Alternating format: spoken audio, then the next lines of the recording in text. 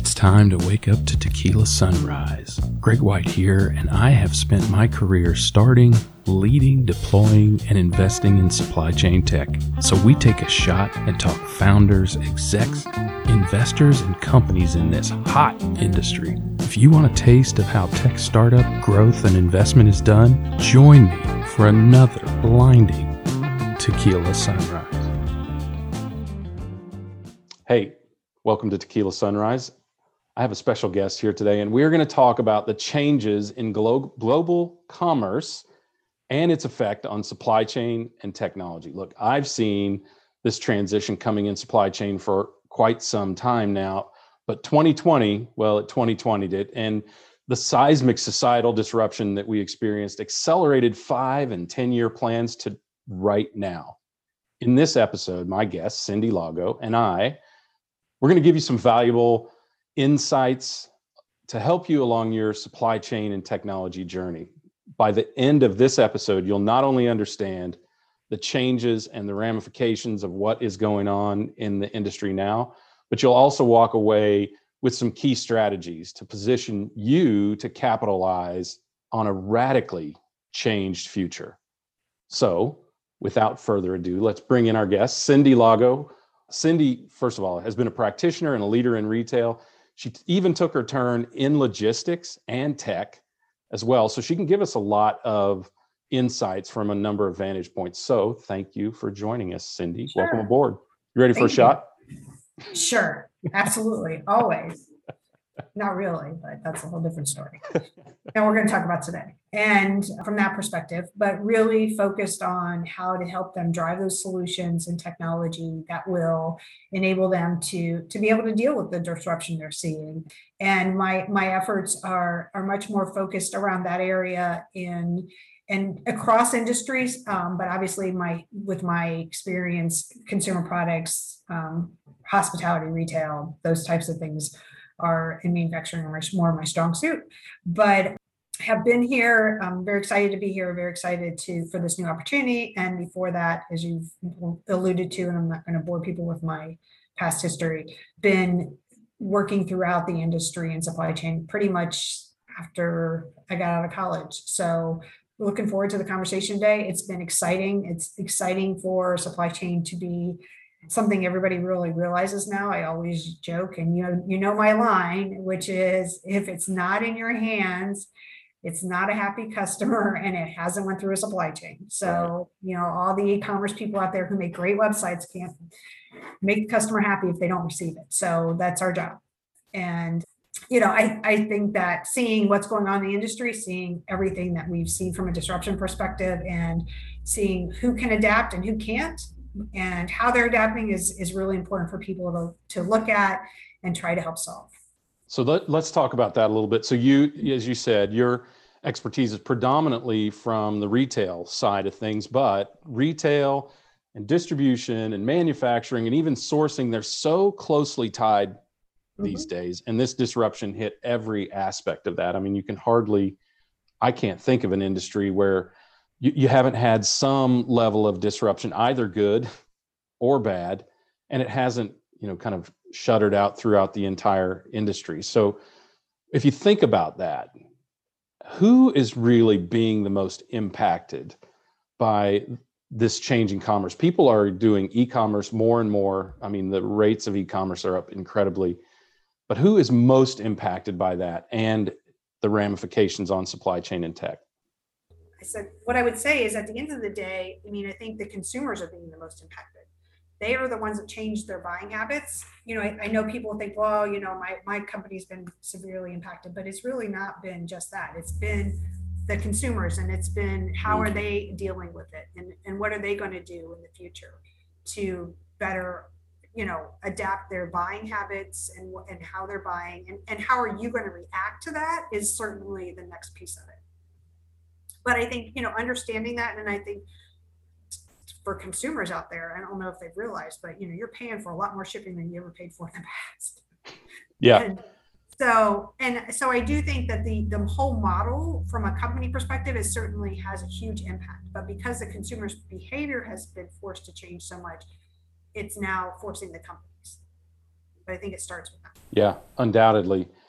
So if you think about how this has impacted consumers, I'd like to get later to how sustainable you see that being in the future. But where have you been able to, from your perch, right? I mean, you were working at a consulting firm before. Have you seen a segment of the population? Is it the change greater in the US and Europe, Africa, wherever? Or, can you figure out where this has impacted people the most?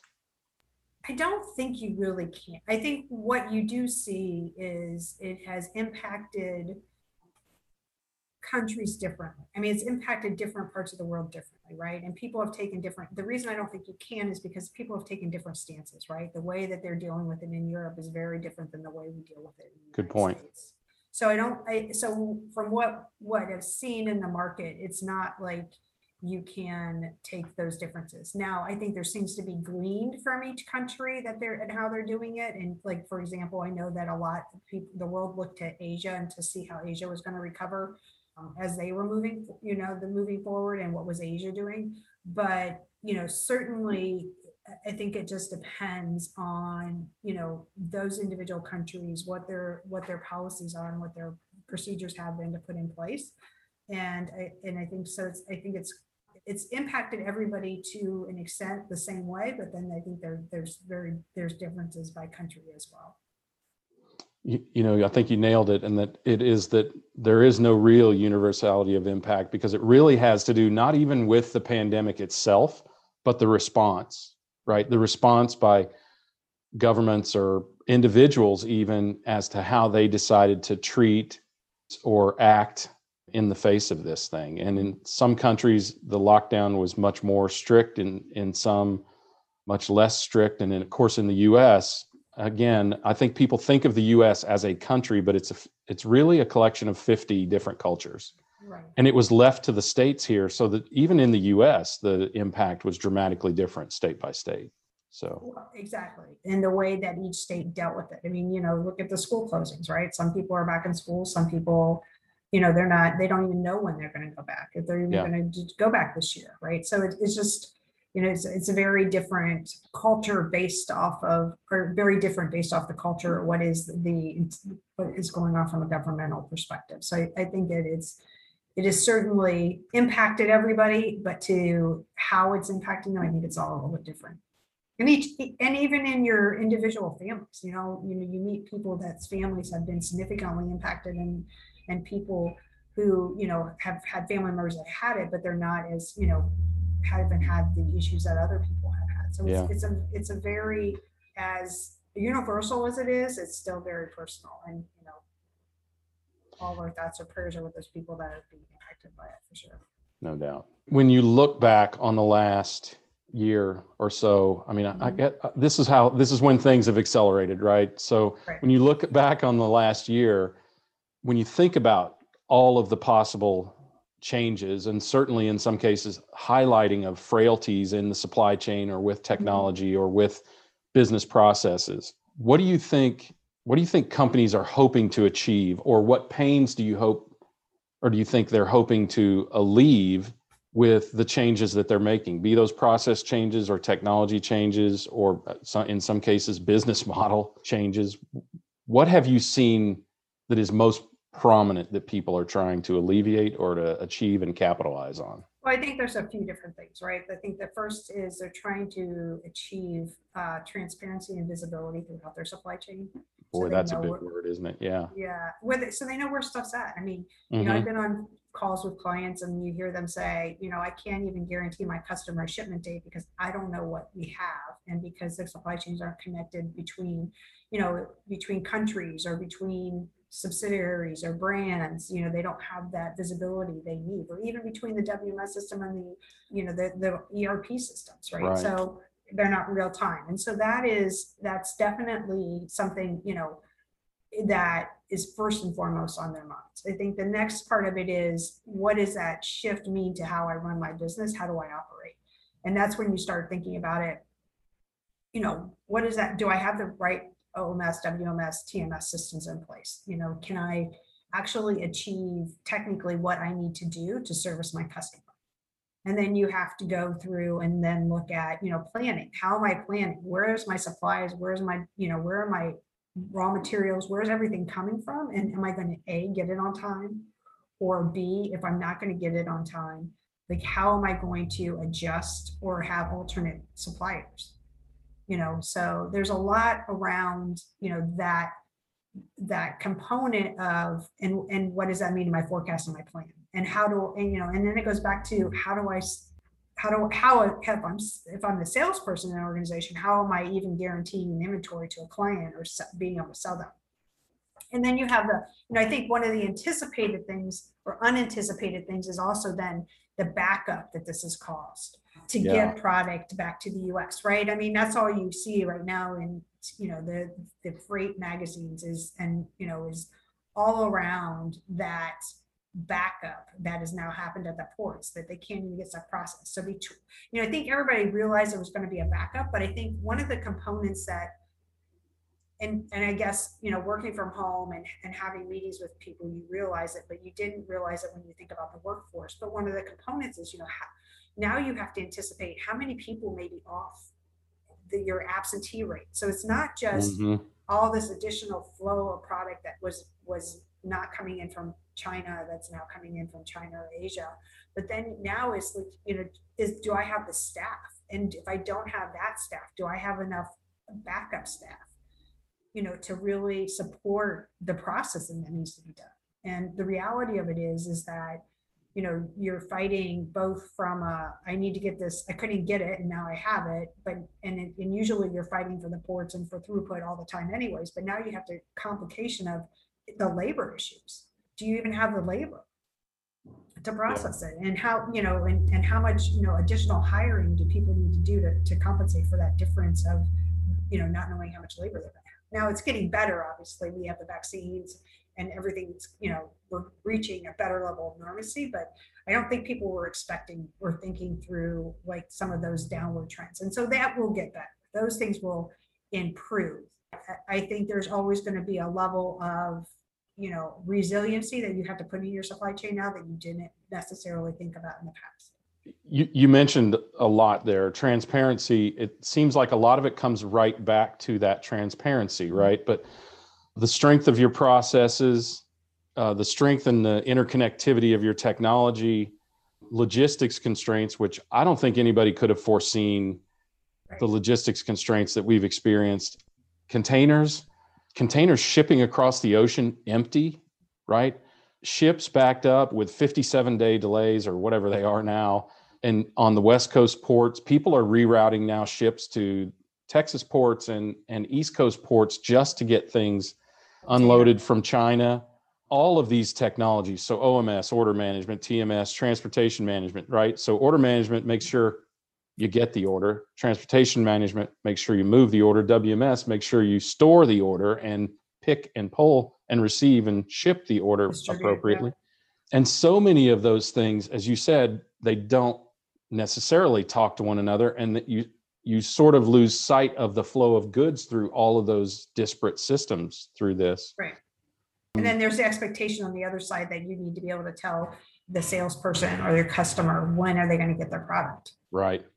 Right. So, now it's not, obviously the FedEx and the UPS and the USPS of the worlds and DHLs and all of them have, and Amazon themselves, right, have made a huge impact on the way, their ability to be able to inform the end customer. So the customers don't necessarily have that same issue as the manufacturing or the consumer, the good people that are ordering from B2B, but certainly it is a huge impact on the B2B business from that perspective, being able to guarantee that. And think about it, you're ordering parts from 5 different places and you're a manufacturer and you're just putting them together. Right. So how you're, every day you don't work a full shift, or it's just like if a machine goes down in the factory, how much time and money you lose. It's the same type of thing. So it's definitely causing that disruption and that level of, how much inventory do I really need to carry? What do I really need to do to deliver the orders that I have in the system? How do I need to reprioritize based off of what I can get and what I can't get? Do I need to add new suppliers? Is my network designed correctly? Do I have the right model to be able to get to my clients effectively? Do I need to build new warehouses? I mean, you see retailers talking about how many new warehouses they're building and or hubs they're putting in place to be able to handle some of this volume from a consumer perspective, but it's the same thing with businesses too. Yeah, I mean, just that dialogue right there makes it sound utterly impossible, doesn't it? I mean, if you think about it, it could be very overwhelming for a company that's caught on the back foot, who didn't, and there were companies like this who had the combination of not strong processes, complete lack of transparency or some significant lack of transparency, and maybe and certainly in a lot of cases, lack of technology. And by the way, I don't include spreadsheets in technology, right? I mean, technology that can solve the problem for you, not just obviate it and say, yeah, you got a problem. So I think a lot of companies have a very, very complex road ahead of them. And I'm curious, as you think, your job for the last several years has been to help companies tech up to, to deploy technology and to change processes and to enable their people better to help them solve this problem. And as you said, it wasn't that long ago when we sat around the dinner table with our family and they didn't know what supply chain was, and it was really hard to explain. Now all you have to say is you either get your toilet paper or you don't. That's the supply chain, right? So if you think about it from that perspective, if you think about, some companies have been caught so flat-footed. Some have been actually put out of business. Others have been significantly hamstrung. Others have had to shift their business model and either been able to or not able to, or in some measure, somewhat able to. When you think about that, and in your role as deploying technology as an enabler of people and processes, what do you think is the most important? What do you think is important for companies to think about as they adapt to a new business model and or adopt technology? Well, I think first of all, they need to make sure they have what their strategy is going to be and align on that. Because, in some cases, your strategy needs to be different based off of your customers. And so, I think that understanding what is the strategy of the company to deliver the product to their consumer or their end client, and based off of that strategy, how do I need to bring in technology to enable that? And where are the pain points that I have in my system today? And where are my limitations? And then prioritization of those limitations and how do I attack them? And, and then you have to understand what the dependencies are, because maybe something has to be attacked before something else, or, something's a quick hit, so you can take care of it first. But, it's really, it's really easy to want to throw everything up against the wall to try to figure out how I can fix this. It's harder to say, how do I fix it in accordance with my strategy?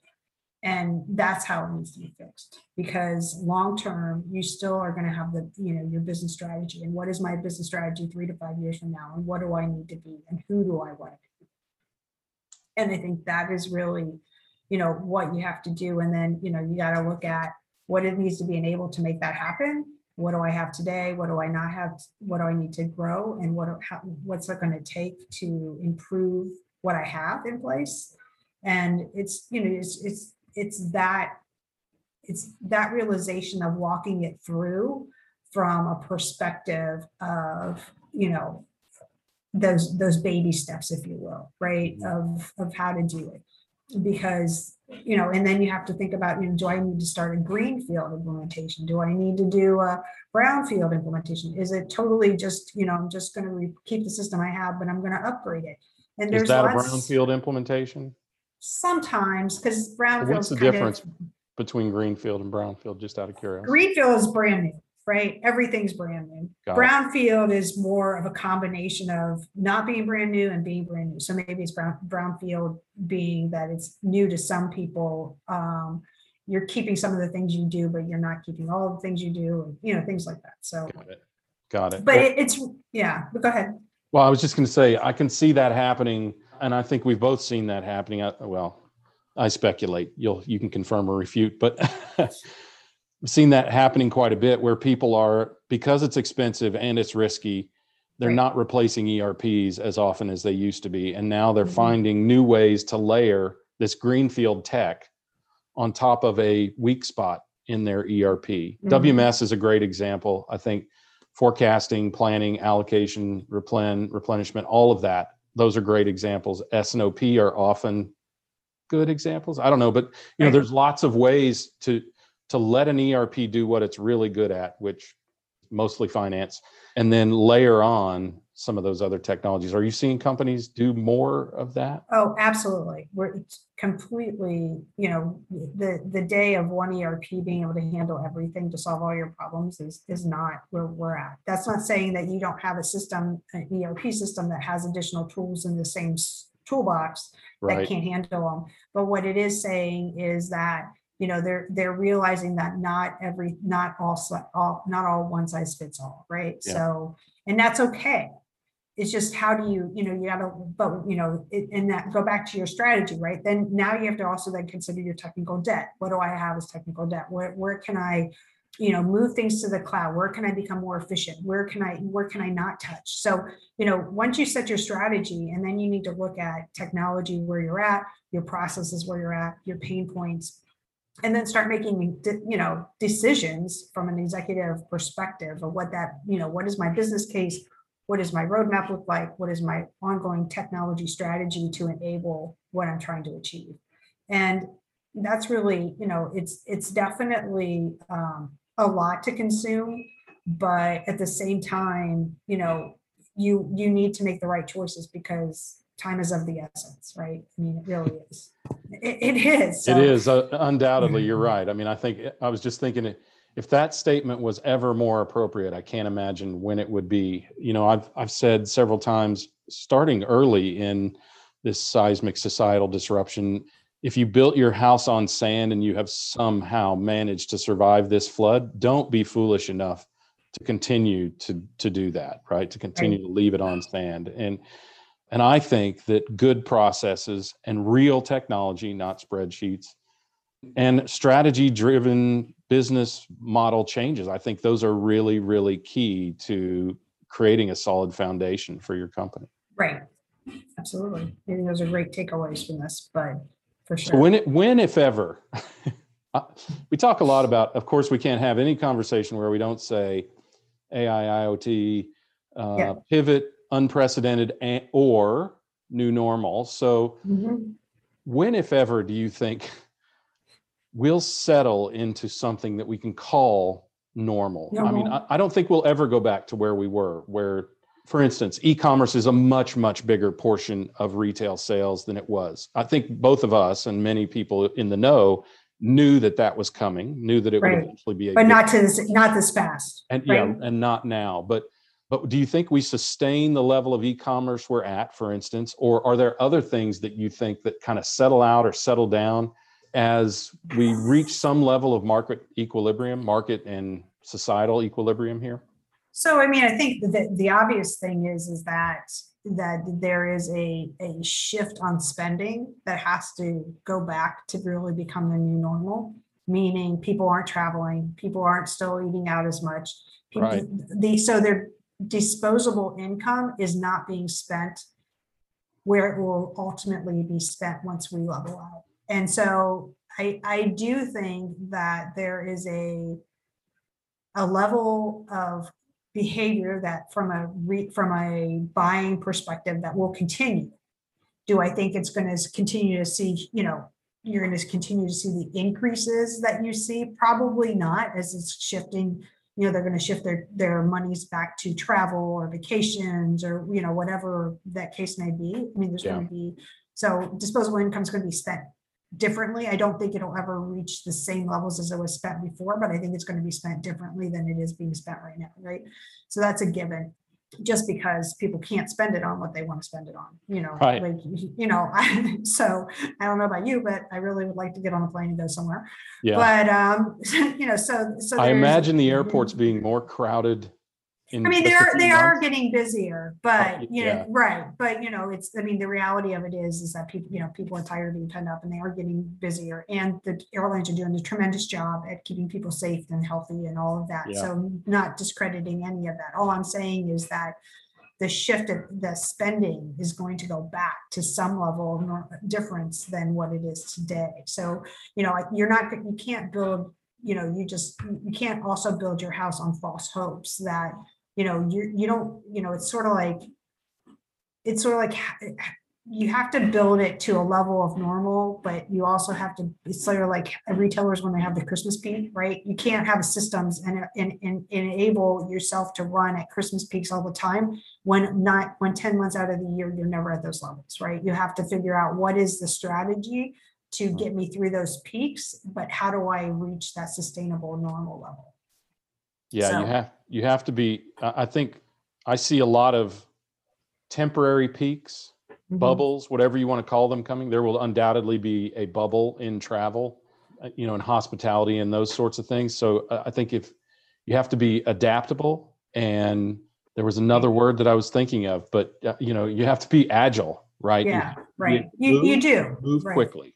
Right. I mean, I think those are the takeaways that you need to take away from this. It's not about today to project exactly what your sustainable levels are, but it's more about how do you build in resiliency, agility, and flexibility into your supply chain to deal with the disruptions.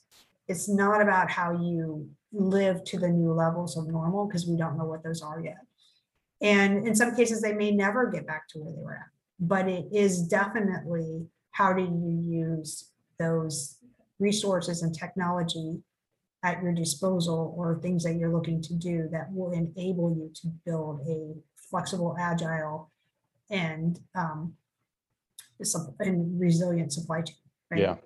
Yeah. So, and in some cases and I just read this the other day and I don't remember where I read it at, but it's like, can you take links out of your supply chain? Can you shorten your supply chain?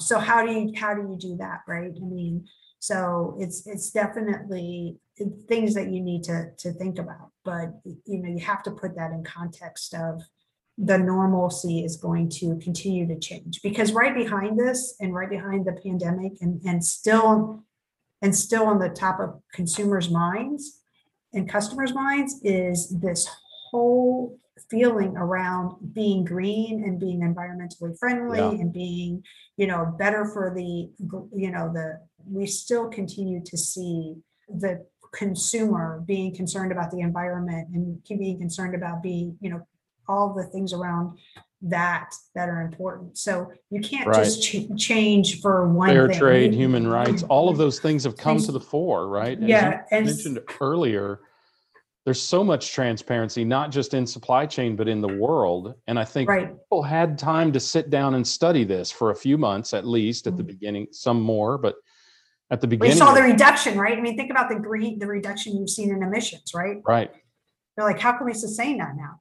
Yeah. Yeah. So that sustainability is something that, there's always, the reason you need to think about it as agile, flexible, and resilient is because it's always going to have something coming up to challenge you. And yes, it's not going to be as seismic as you say, hopefully, as what we're experiencing now, but there will always be something that comes up to challenge you. I think that's really well said.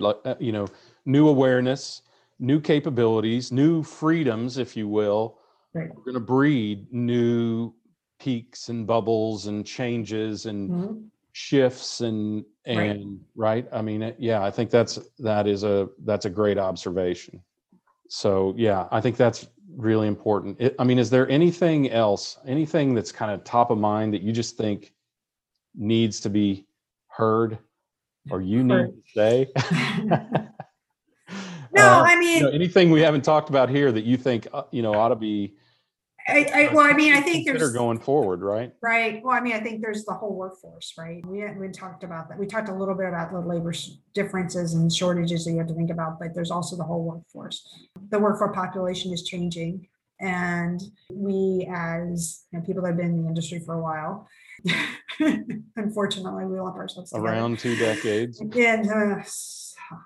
And Anyways, so I do think that, we also have to realize that people are working differently. They're working from home. They're not going to all go back to the office. There's going to be different ways of working and different ways of doing business. And so back to the conversation we just had around, what you need to build into your supply chain. You also need to think about your organization that you're putting in structure around it, because I don't think it's going to stay, it's also ebbing and changing as well. Yeah.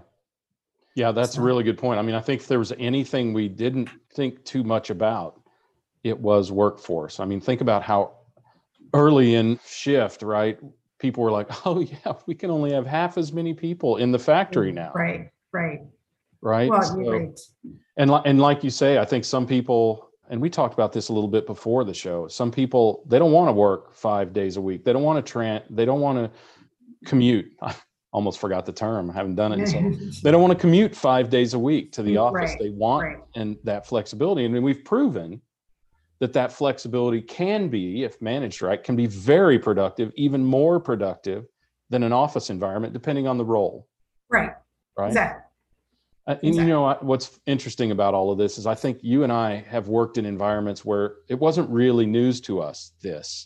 What was news to me, at least, was that other people didn't recognize this, that people were so caught up in a very specific paradigm, a very specific viewpoint on the world, that they didn't even think about the possibility that somebody could work from home or work a flexible schedule like that. So yeah, and now I'm even more astounded when I think about people who are just trying to rush their people back into the office, back into the old way of doing things. And I was talking to a recruiter the other day who said, yeah, I can't place people at companies that require you to be in the office anymore. There has to be some level of flexibility. And I think that will be an awakening, causing yet another seismic shift in commercial real estate. Right. Absolutely. So there are lots of things to consider, but I think your points, agility and flexibility and resiliency, are critical going forward, right? So if there's anything that folks should take away from this, write these three things down. Cindy said, yes. Right? Your supply chain and your business at large and your corporate strategy need to be agile. They need to be flexible, and they need to have resiliency built in. Like you said, taking links out of the supply chain, that adds resiliency, fewer potential points of failure. All of those things are really critical, because as we experience these changes going forward, they will create, again, more of these bubbles, more of these changes and shifts that may or may not go back to normal, or may go back to some level approaching the previous norm, but they will certainly cause potential disruption in the meantime. Absolutely. So, well, I really appreciate that. Thank you for that insight. You're doing pretty good for someone who just got a new job.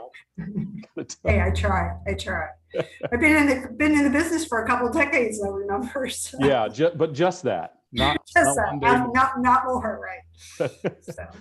Well, big thanks to you. I appreciate it. I always love talking to you. It's refreshing. It's entertaining. And I'm really excited for you, because you got big things coming in this new gig, right? And I think while it's a similar type role to what you were doing before, it's a different perspective, a different company. I'm interested to see how that changes your perspective on things, and what you can do now, right, with the experience that you have in this new environment. So that'll be fun. And I'm also certain you're going to be really busy, because you have new contact information in the last week as well. So how can our community connect with you? How do you prefer that? Yeah, so there's a few different ways. Connecting me with LinkedIn is always the best. So Cindy has the most unique spelling of Cindy I've ever seen. Cyndi, right? Yes. It's like your parents were dyslexic, or no. My name was Cynthia. So right, okay, which is the way most people get named Cindy. Yes. Right, and what's the first three letters? Sense. Yes. Your family very logical. Well, in 5th grade when I changed it, yes, it made very good sense to me. What? Yes. Oh, you changed it. I changed it in 5th grade. Yeah. Wow. In 5th grade. Yes, I decided that we were spelling it differently. Yes. And I mean, okay, so this is okay. We got to come back to this. So you and your parents went down and legally changed your name? No, it's still Cynthia legally. Oh, okay. But the I way told you them, spell Cindy is the way you want it spelled. yes, Dig it. In fifth grade. That's pretty cool. fifth grade. That explains a lot, Cindy. Yeah, About that and I can, and that in my first sentence was I can do it myself. Yes, those two things explain a lot, don't they? They do. Don't they? Cindy and I actually did an interview some while back talking about her career and things like that. So maybe we'll splash a little bit of that in. You're one of my favorite people. You're one of my top leaders in supply chain of any gender. And I think what you're doing is really cool. And I think people should hear more about your story. So maybe. All right. Have a good day. Yeah, thank you. I appreciate you joining me. It's awesome. If you want to learn more about Cindy and what she's doing these days, you can, of course, go to our site, supplychainnow.com/tequila-sunrise. You can search her out there. We got her whole new bio there.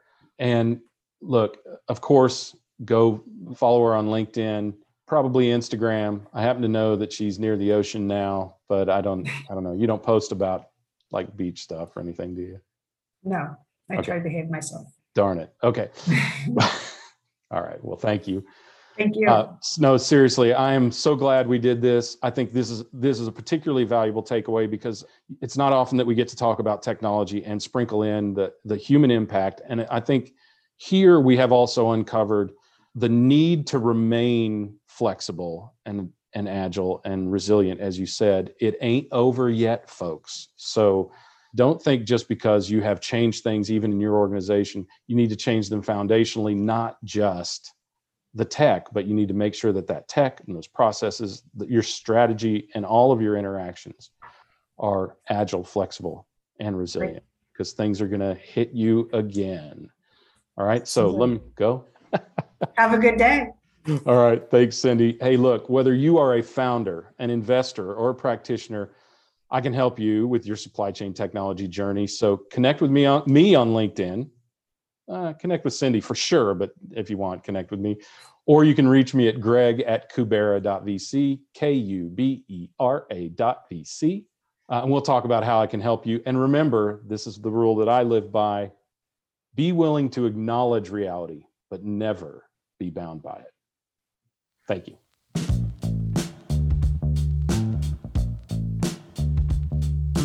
Tequila Sunrise is part of the Supply Chain Now network, the voice of supply chain, featuring the people, technologies, best practices, and key issues in the industry. And hey, listen up. To build your supply chain knowledge, listen to, get this, Supply Chain is Boring, where Chris Barnes connects you to the who's who that got supply chain where we are, point us to where we're going, and take us to the next level. Or check out This Week in Business History with Supply Chain Now's own Scott Luton to learn more about everyday things you may take for granted and pick up quick insights you can use as inspiration and conversation starters. Our Logistics with Purpose series puts a spotlight on inspiring and successful organizations that give first, give forward as their business model. If you're interested in transportation, freight, and logistics, have a listen to the Logistics and Beyond series with the Adapt and Thrive Mindset Sherpa, Jamin Alvidrez, and also check out Tech Talk, hosted by industry vet and Atlanta's own Corinne Bursa, Supply Chain Pro to Know of 2020, where Corinne discusses the people, processes, and technology of digital supply chain.